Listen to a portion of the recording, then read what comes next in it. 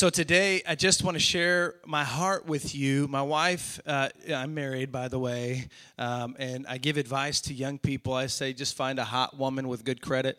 I'll tell you a little bit more about that. All right. We've bought and sold 3 houses, never once in my name, because when I got saved, my credit, it didn't get saved, right? It was just me. I met Jesus, and then we eventually became around. Now, maybe the 4th time around, I might be able to get on the deed. But my wife is an employee over at Southeastern University. She's incredible. But we have 3 kids. We've got Oliver. He's the littlest one. Little Peace is his middle name, pretty much. We've got Corey, who's my ace, my oldest. And we've got Carter, who's President Carter, right? And so he kind of runs the house, and I love being around him. But they're not here this morning. So how many of you know this, though? There are 2 sides to every story. Right? There's 2 sides to every story. I grew up with a friend of mine. His name was Ronnie, and there was always 2 sides to the story. Ronnie had a tendency to get me in trouble, but everybody thought it was me. Right? You ever met somebody like this? Oh, Ronnie's a really good kid, and you're thinking, I know the truth about Ronnie. He's not a good kid, right? There's 2 sides to every story. So Ronnie was a great friend of mine growing up, and he got me in trouble a lot, but I took the blame. I was always okay with being kind of the fall man for Ronnie because, I never wanted to burst his mom's bubble that Ronnie was actually Ronnie. You know what I'm saying? And so there's 2 sides to every story. So as we share today, here's what I want to share about. That there are 2 different ways that we can view people. We can view people through the lens of society, and I feel so tall up here, through the lens of society, or we can view our people, the people that are around us, through the lens of God. And how many of you know there could possibly be 2 different types of views and 2 types of perceptions of other people? Like if we treated you like the world treated you and you showed up late for church, they'd be like, that was the 3rd week this month you showed up for church. We're going to write you up for that one, right? And then, of course, if you do it again, you're just going to have to go find another place to worship, right? What if we treated you like that? Good thing we don't, right? Good thing we don't, right? So can I pray real quick? And we'll get going here. Lord, we love you, and we thank you so much for who you are. We thank you that you love us. And we just thank you that we would take a moment to take a deep breath and just say thank you for this place. Thank you for Lakeland Vineyard. We thank you for the pastors and the leaders, and I pray that you would be with them. Be with us. God, as we share your word, may it never return void. In Jesus' name, amen. Amen.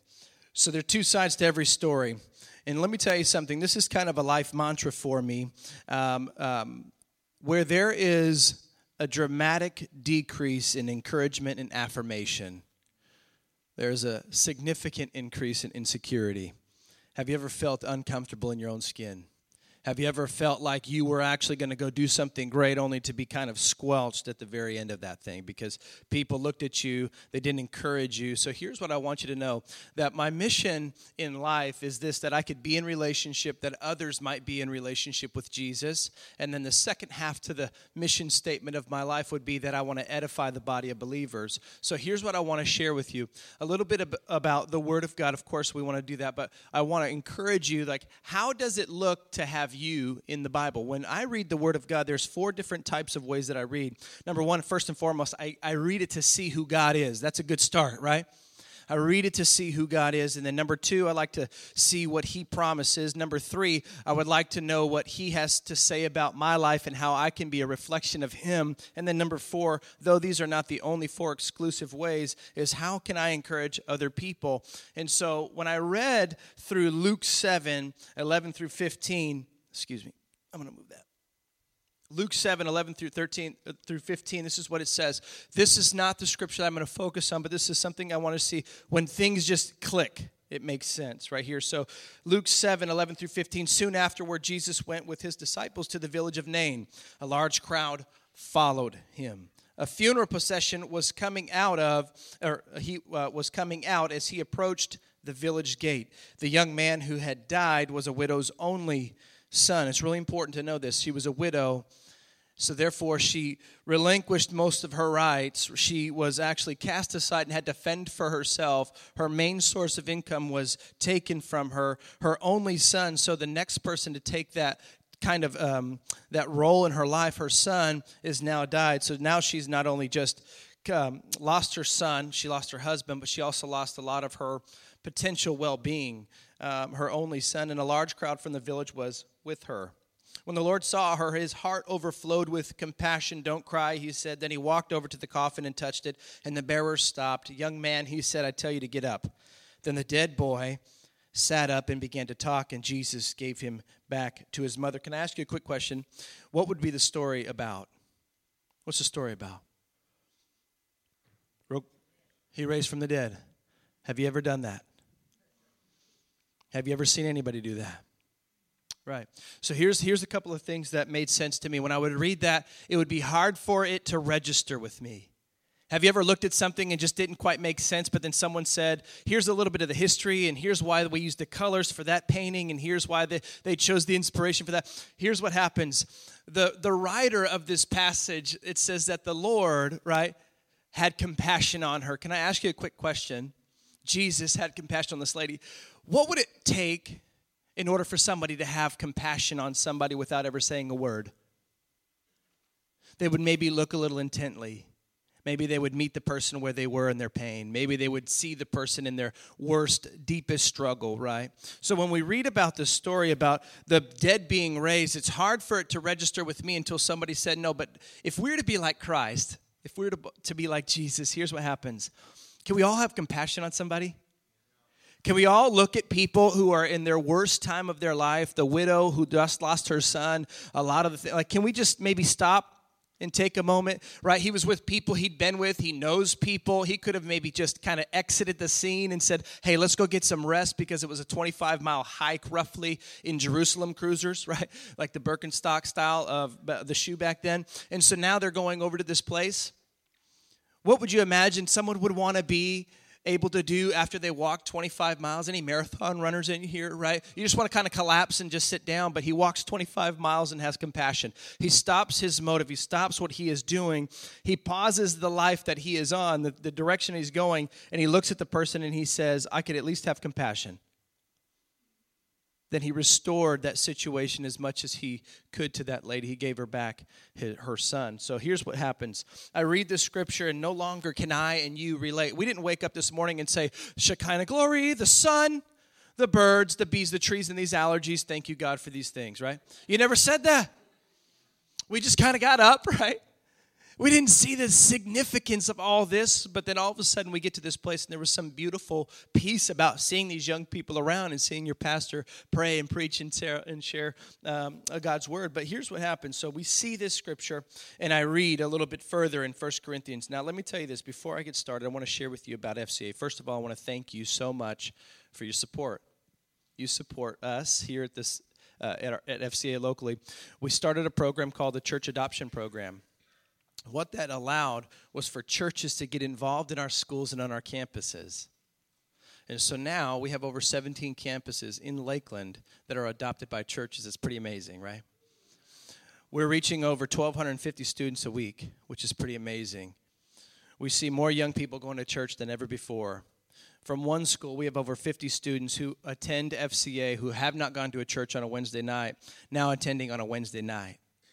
We have 2 of those people, their families are now going, not just them. We've got a lady from Spessart, Holland, who had not gone to church for 33 years. She looks over and she says, what's this? We said, it's FCA. She goes, FCA? I don't know what that is. Fellowship of Christian Athletes. And she said, that's incredible. Well, how can I get involved? This is awesome.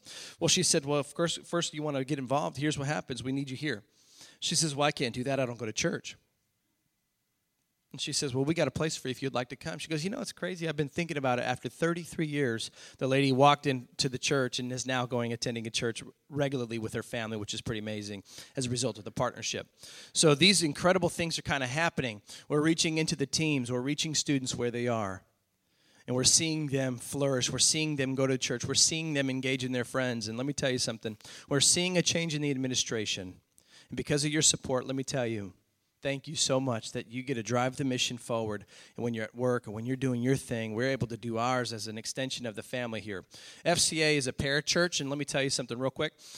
There is always this funny, I wouldn't know what to call it, but there was the church, and then there's the parachurch, right? Here's what we believe at FCA. We are an extension of the church. So we're here trying to help build the local church. I want to thank you so much for your support. So Paul was writing to the Corinthians, and he was kind of addressing some issues with people in 1 Corinthians 12. That's where we're going to be at. So if you got a Bible, bring that out, 1 Corinthians 12. And he was addressing some problems, some things that had arose. What ended up happening was the church was looking much like kind of our society. In the church, they created this kind of pecking order. We had some people who had some talents and some gifts. Not all of us can be as talented as Pastor Andy, but let me tell you something. There were some people who had very little to offer, and they were treated like they had very little to offer, if you know what I'm saying. And then you had some people who had some means, and they had some gifts, and they had some talents, and they were treated like they had some gifts, and they had some talents, and they had some means. And so Paul was kind of frustrated because he was saying, this goes against everything that we ever believed. The Bible says this, that God hears the hopes of the helpless, right? And we're going to read a little bit further here in 1 Corinthians 12, and this is what it says. He uses this analogy of the body. Have you ever pulled a hamstring? Have you ever broken an ankle, right? The human body has many parts, but the many parts make up one whole body. So it is with the body of Christ. Some of us are Jews and some of us are Gentiles. Some are slaves and some are free. But we have all been baptized into one body by one Spirit, and we all share the same Spirit. Yes, the body has many parts, not just one part. If the foot says, I'm not part of the body because I'm not a hand, that does not make it any less a part of the body. And if the ear says, I am not a part of the body because I am not an eye, would that make it any less of the body? If the whole body were an eye, how would you hear? Or if the whole body were an ear, how would you smell? Anything. But our bodies have many parts, and God has put each part just where He wants it. How strange a body would be if it only had one part. Yes, there are many parts, but only one body. Here's what it says in 21. It says, the eye can never say to the hand, I don't need you. The head can't say to the feet that I don't need you. If I had a title, and I do have a title, so I do, but not for the sake of illustration, but for the sake of me staying on track, it would be this, that every person has a place. I want you to write this down. If you're writing, take notes. Every person has a place. I want to talk about two quick things that we see in the scripture. It talks about pride and apathy, and maybe you missed it, so we're going to go back in here. Verse 21, and we're talking about pride. It says this, the eye can never say to the hand, I don't need you. The head can't say to the feet that I don't need you. In Luke 18, there was a story about the sinner and a Pharisee, a tax collector and a religious leader. It says that they both went into the temple. It'd be like me and Andy. And Andy looks over at me and he says, Lord, don't make me just like him. And unfortunately, he did. Right? Come on, man. Pray a different prayer. I need hair. But he says, Lord, don't make me look like that person. Don't make me look like that person. I go to church. I'm pretty good. At least I'm not like those people. The eye, right, can never say to any part of the body that I don't need you. But then it says that the tax collector looked and it said it couldn't even raise or lift his head. Here's here's a couple of things. The person who thinks that he's better than he is, or the person that is actually great at what they do, and then they make sure everybody know how good they are. Couple of different prideful things. This is me. I'm talking to you about my story. The prideful person is also the kind of person that will never admit when they are wrong and then point fingers to everyone else whenever they fail. I go to church and I'm a good person. At least I'm not like those people. Let me tell you, if you've never said this or if you've heard somebody say this, it says, I can't help anyone who can't help themselves. You ever said that or maybe thought that or maybe heard somebody say that? But here's what the Bible says, and this is something that struck me because I get saved at 23 and I start putting my life together, right, like it was all on me if it's going to be. And for me, what ended up happening was I seen God say, I knew that He would be able to welcome me into heaven, but I believe on Him, but I thought that's kind of where it stopped, this kind of stopping point for me. I thought, that's pretty good considering if you know who I was, right? I hung out with the Big Five, right? Big Five, this is what I call the Big Five. So in Africa, you go on a safari, they have their Big Five. They got the lion, the leopard, the rhino, the elephant, and the buffalo. I had my Big Five. I had money, women, gambling, drugs, and alcohol. And so I hung around people who had a common sense, who had a common place, who knew exactly who I was in this big five, and all of a sudden I get better and I'm doing some good things and I'm looking good. Like I got pigment in my face. I'm not strung out on things. I'm not hung over at all times. And all of a sudden they're looking at me and I'm looking at them and I'm thinking, yeah, I'm just not like you guys anymore. But not in a way that says God changed my life, but in a way that says, hey, look at me compared to where you are at. Here's what pride looks like. Apathy, here's what apathy says in verse 15 through 16. 15 through 16, it says, if the foot says, I'm not part of the body because I'm not a hand, that does not make it any less a part of the body. And if the ear, it says that I'm not part of the body because I'm not an eye, would that make it any less a part of the body? Here's what apathy looks like. Woe is me. You ever met somebody, they're just like, this is how it's going to be. I work with a lot of athletes, and so I had an illustration here. It says, I guess I'll just go ahead and sit on the sidelines because I'll never get any playing time behind that guy. He's the star, I'm just wasted space. Can I tell you something? In the game of faith, there was never meant to be a first string, second string. It's all in. Every single one of us have been called to this life of faith. There's no pecking order in the order of God. There is no order in this idea that you have to bring something in order to be something. Right? It says that he chooses the despised. And this is what apathy also looks like. The apathetic person will know the right thing but don't do it. Apathy looks a lot like Psalm 106, 24 through 25. The people refused to enter, the people being the Israelites. The people refused to enter the pleasant land, for they wouldn't believe his promise to care for them. Instead, they grumbled in their tents and refused to obey the Lord. Can I tell you something? Has life got you down so long that you stop believing that God is actually good to you?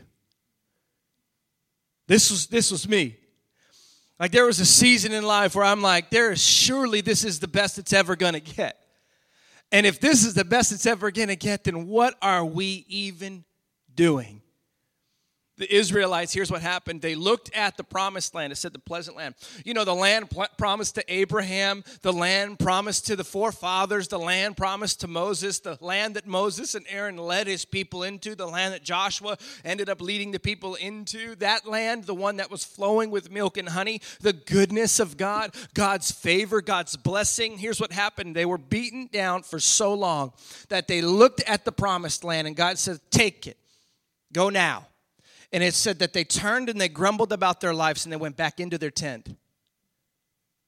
Have you ever been so hopeless for so long? Has life been so hard on you that you think that this is the best it's ever going to get? So that when God actually intends on a blessing and when God actually gives you what you've been desiring, are you going to look at it and say, yes, God, I'll take it? Or are you going to look at it and say, I can't believe it even to be true? Pride and apathy. If not careful, pride and apathy, that's what we will see. They grumbled about their life. So I got a question real quick. What's a sin? Name some sins. Shout it. This is the best part. You're going to talk about it in church. Name a sin. Give me a sin. Oh, who said that? You ever been stolen from? It's the worst feeling in the world. But let me tell you, I worked with the people. When I got saved, I was working with people in recovery and people who have like, if you minister to them, you say, can we pray? But you have to pray kind of like this because you don't want to make sure that they don't steal anything from you. Like just in case this thing don't work out. Or you say amen, you get bold and you get brave and you just say, God, I just give it to you. And then all of a sudden you walk away and you're like, just making sure. Stealing, right? Yeah. Sins. Come on, give me some sins. Greed. Oh, man. Yeah. Give me some more sins. What? Oh, lying. Have you ever lied? Okay. If anybody in this church hasn't told a lie, I think it's going to be you. So we got stealing, we got greed, we got lying. What else? Gossip. Well, listen, tell me. I'm going to tell you this one time, but you didn't hear from me, okay? Gossip, right? I'm only going to tell you this once. What else? Give me 3 more. Lust. Yeah, lust. We're not even going to go there. But since you did, Lord Jesus, be with us. Right, we got lust, we got greed, we got all that. A couple more. Oh, murder. Of course, right? Murder. What else? Gluttony. Come on, man, get out of here. Come on, man, we're just trying to enjoy life. Gluttony, right, yeah, all those great sins are incredible, right? They're the big five, right? But here's what James says in 4:17. Real quick. You know when things just kind of make sense and they click into place? And you have an aha moment? This was my aha moment. It started in Luke. I saw that though I may not be able to raise people from the dead, I can certainly have compassion on someone in their lowest, hardest time of their life. Though I may not be able to raise somebody from the dead, I can be with somebody even when I'm tired. Right? And then all of a sudden I get to 1 Corinthians 12 and I see that there was a point in everything that every person has a place. But here's what happens. I lived under this assumption that you were set apart from things. Right? When you get saved in Peter, it says, don't be confused or don't be surprised. He says, when people look at you because you're no longer indulging in wild parties. I lived under this assumption that as long as I could not do this thing and not do that thing and then not go here and then not go there and not be with those people and not be in this community and not be out past midnight because nothing good happens after midnight and then not be, I was checking it off, but I worked with addicts. And let me tell you, if you've ever been to an AA meeting or an NA meeting, the most unpopular point in the entire place is the coffee station. Because if you take something from them, you have to, right? We're wired. You take something from me, I have to replace it with something. But isn't it amazing that when God removes us from these things, He actually gives us Himself. And He gives us good things. So here's what happened. For years, I lived in this way, looking at people to my left and looking at people to my right. And I thought, I'm better than them. I'm doing better than they were. Or I looked at my life and I thought, at least I'm not doing those things anymore. And so there was this set apart from the world, and I would neglect the world, and I would stay away from things. But how many of you know if all you could never do was don't do that, don't do this, don't say that, don't go here, don't go there, don't put on underwear. But here's the thing, like here, if all you had to do was don't do, right? Don't do, eventually it's not going to be worth it. You're going to play that record over and over again. You're going to play it over and over again. And so here, I'm going to share the scripture not to like debunk your sin, that all those sins you told me here, because I lived under this. And here's what it says in James 4:17. It says, remember, it is sin to know what you ought to do and then not do it. So set apart from, let me tell you something, you are also set apart for. I'm walking into this Publix supermarket. I step over a bag of some like McDonald's. Let's say it's McDonald's. It's probably not McDonald's. It's probably Five Guys because it was over there. I walk over some Five Guys. I walk into the store, and I'm halfway in the store. And inside my spirit, there was just this like I couldn't stop thinking about that thing, that litter, the trash that I walked over. And I literally stop and I say, why can't I stop? And this is what God spoke to me. He said, if you don't pick up the litter when I tell you to do it, you will never pick up your cross when I tell you to do it. Let me tell you, I'm not prescribing to you to go in on a litter mission inside of Lakeland. That's what God spoke to me. But I could have walked over that, not gone to the bar. I could have walked over that, not gone and said these things. I could have walked over that, and here's what's going to happen. The church, if we're not careful, the people in our community, if not careful, are going to focus on the things that you do and then totally neglect this beauty of what God has called you to do. That's an easy silent sin. It's an easy sin to say, no, I'm good. I'm going to close here with a story, and I want to pray for you. Here's what I want to pray, that you would enter into this idea with me that it's okay, that if you don't do those, that's great. If you don't do that, but let me tell you, if God has called you to this place in faith, if He's called you to this church, there's something for us to do. But I'm literally walking or driving. I'm driving this guy down Crystal Lake. I take a left behind the Southeastern University. I drop off the basketball player. It's been a long day. I go home. I see a man walking down the street. An older gentleman, had a walker. if I stopped to talk to him, it'd probably take a little time. Like I began to rational, and I heard this like kind of longing in my spirit to go and talk to this guy. And so I go to talk to this guy. Psych, I didn't. I was driving past him. Like, I'm not going to do it. I get halfway down. I forget the road. But I get down Crystal Lake. I'm almost to 98, and God told me to turn around. And it was one of those moments, right? If I never went there, none of you would ever judge me, and I'd keep my job in ministry. You see me walking into cows, I'm telling you, you might question who I am. That's, is it McCow's? Cows? It's a bar. If you see me walking into a bar, right? Here's what happens. None of you would ever question whether or not I had good integrity, good character, good anything. But in my spirit, there was something longing in me to turn around. I turned around, and I'm like, okay, I'll go. I stop, and I pray with this guy. I say, listen, man. I said, hey, can I pray with you? I know this is weird. I'm kind of inconvenienced in my mind. And he said, yeah. I said, well, what can I pray for you about? He said that I quit smoking. And I said, okay, well, let's pray. He goes, well, not now. Right? He wanted to get that last one in, baby. I get it. I've been there. Can you pray this like in a couple weeks? Right? I look at him, he's got a nicotine-filled mustache, and his hands smelled terribly, and he was, right, it was wild, but I grab his hands, I couldn't let go. I pray for this guy, I'm driving away, and I could smell this nicotine on my hands. He transferred the residue onto my hands, but let me tell you something. Where it would turn maybe somebody's stomach, here's what God spoke to me. He said, nicotine never smelled so sweet. Why? You're set apart to do. You're not just set apart from, you're set apart for the mission of Christ. And so when I look at people, when I look at you, and I look at all the incredible opportunities that are there, can I tell you, I want to encourage you. You're not just set apart from things. If all you ever did was live your life in such a way you checked the box and left it in your closet and said, at least I'm not like those people. Or if you only did this, you'll look at what people are doing great things. And let me tell you something. You'll either judge yourself by what other people are doing, or you'll judge yourself by what you're not doing in light of what other people are accomplishing. You're going to say, at least I did these things and didn't do them. And then you'll never chase after the design. You'll never chase after the vision that God has put within you. That's the beauty of who God is. He chooses the despised.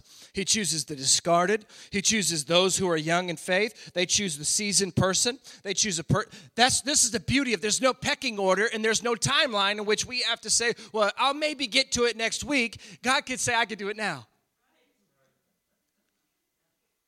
So I want to pray for you this. Let me tell you, God's love didn't just set you apart from, He set you apart for. Okay? Every person has a place. Every person in here, the Bible says, has been given a gift. And here, let me tell you this. It's been given to you so that you might serve one another. Can I pray with you, Father? We love you and we thank you so much that you love us and you care for us. We thank you so much that you desire to be in relationship with us, that others might be in relationship with you. God, I thank you for Lakeland Vineyard. Bless them. Bless this place. There's something sweet about this place. God, but what is sweet here, I ask and I pray that you would mobilize them, take them here and bring them there. God, take them from the world, but put them back into it on mission for you, that they might do something for you, God. And I pray this, God, that people who are doing great things, may they not feel undermined, but encouraged. May people who are not doing things not feel discouraged, but they would feel empowered. And I ask now that you would be with us today and for the rest of our life. In Jesus' name, amen.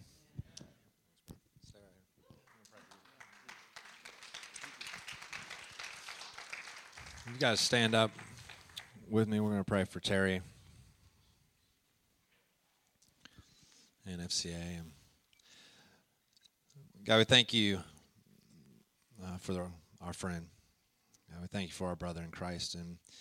And Jesus, I just want to pray for more vision, more of your Holy Spirit, more of your guidance, more of your obedience in his life, even if it's disgruntled. And we just pray that you would have him turn around again and again and again. have him get the nicotine on his hands again and again and again. And God, I pray that for everyone in this room. God, we see what FCA is doing, and we see what you're doing through FCA. And Father, we pray for more lives that are impacted by the kingdom of God as you move and use FCA. God, I want to pray for the fruition of things that they thought that were impossible, that you would bring them. God, I know that you've been working in a mighty way, and I pray that you would do just more, that the influence would increase. And God, we know this. It's not about numbers. It's about people coming into your kingdom. And Father, so that's what we want to pray for. We want to pray for more stories where kids are being impacted and their families are coming into the church, and the church isn't just serving itself. It's serving the community as it was designed. So we thank you for our brothers and sisters in FCA, and we just pray for the power of the Holy Spirit just to come and move in a mighty way. In Jesus' name, amen. Thanks, bro.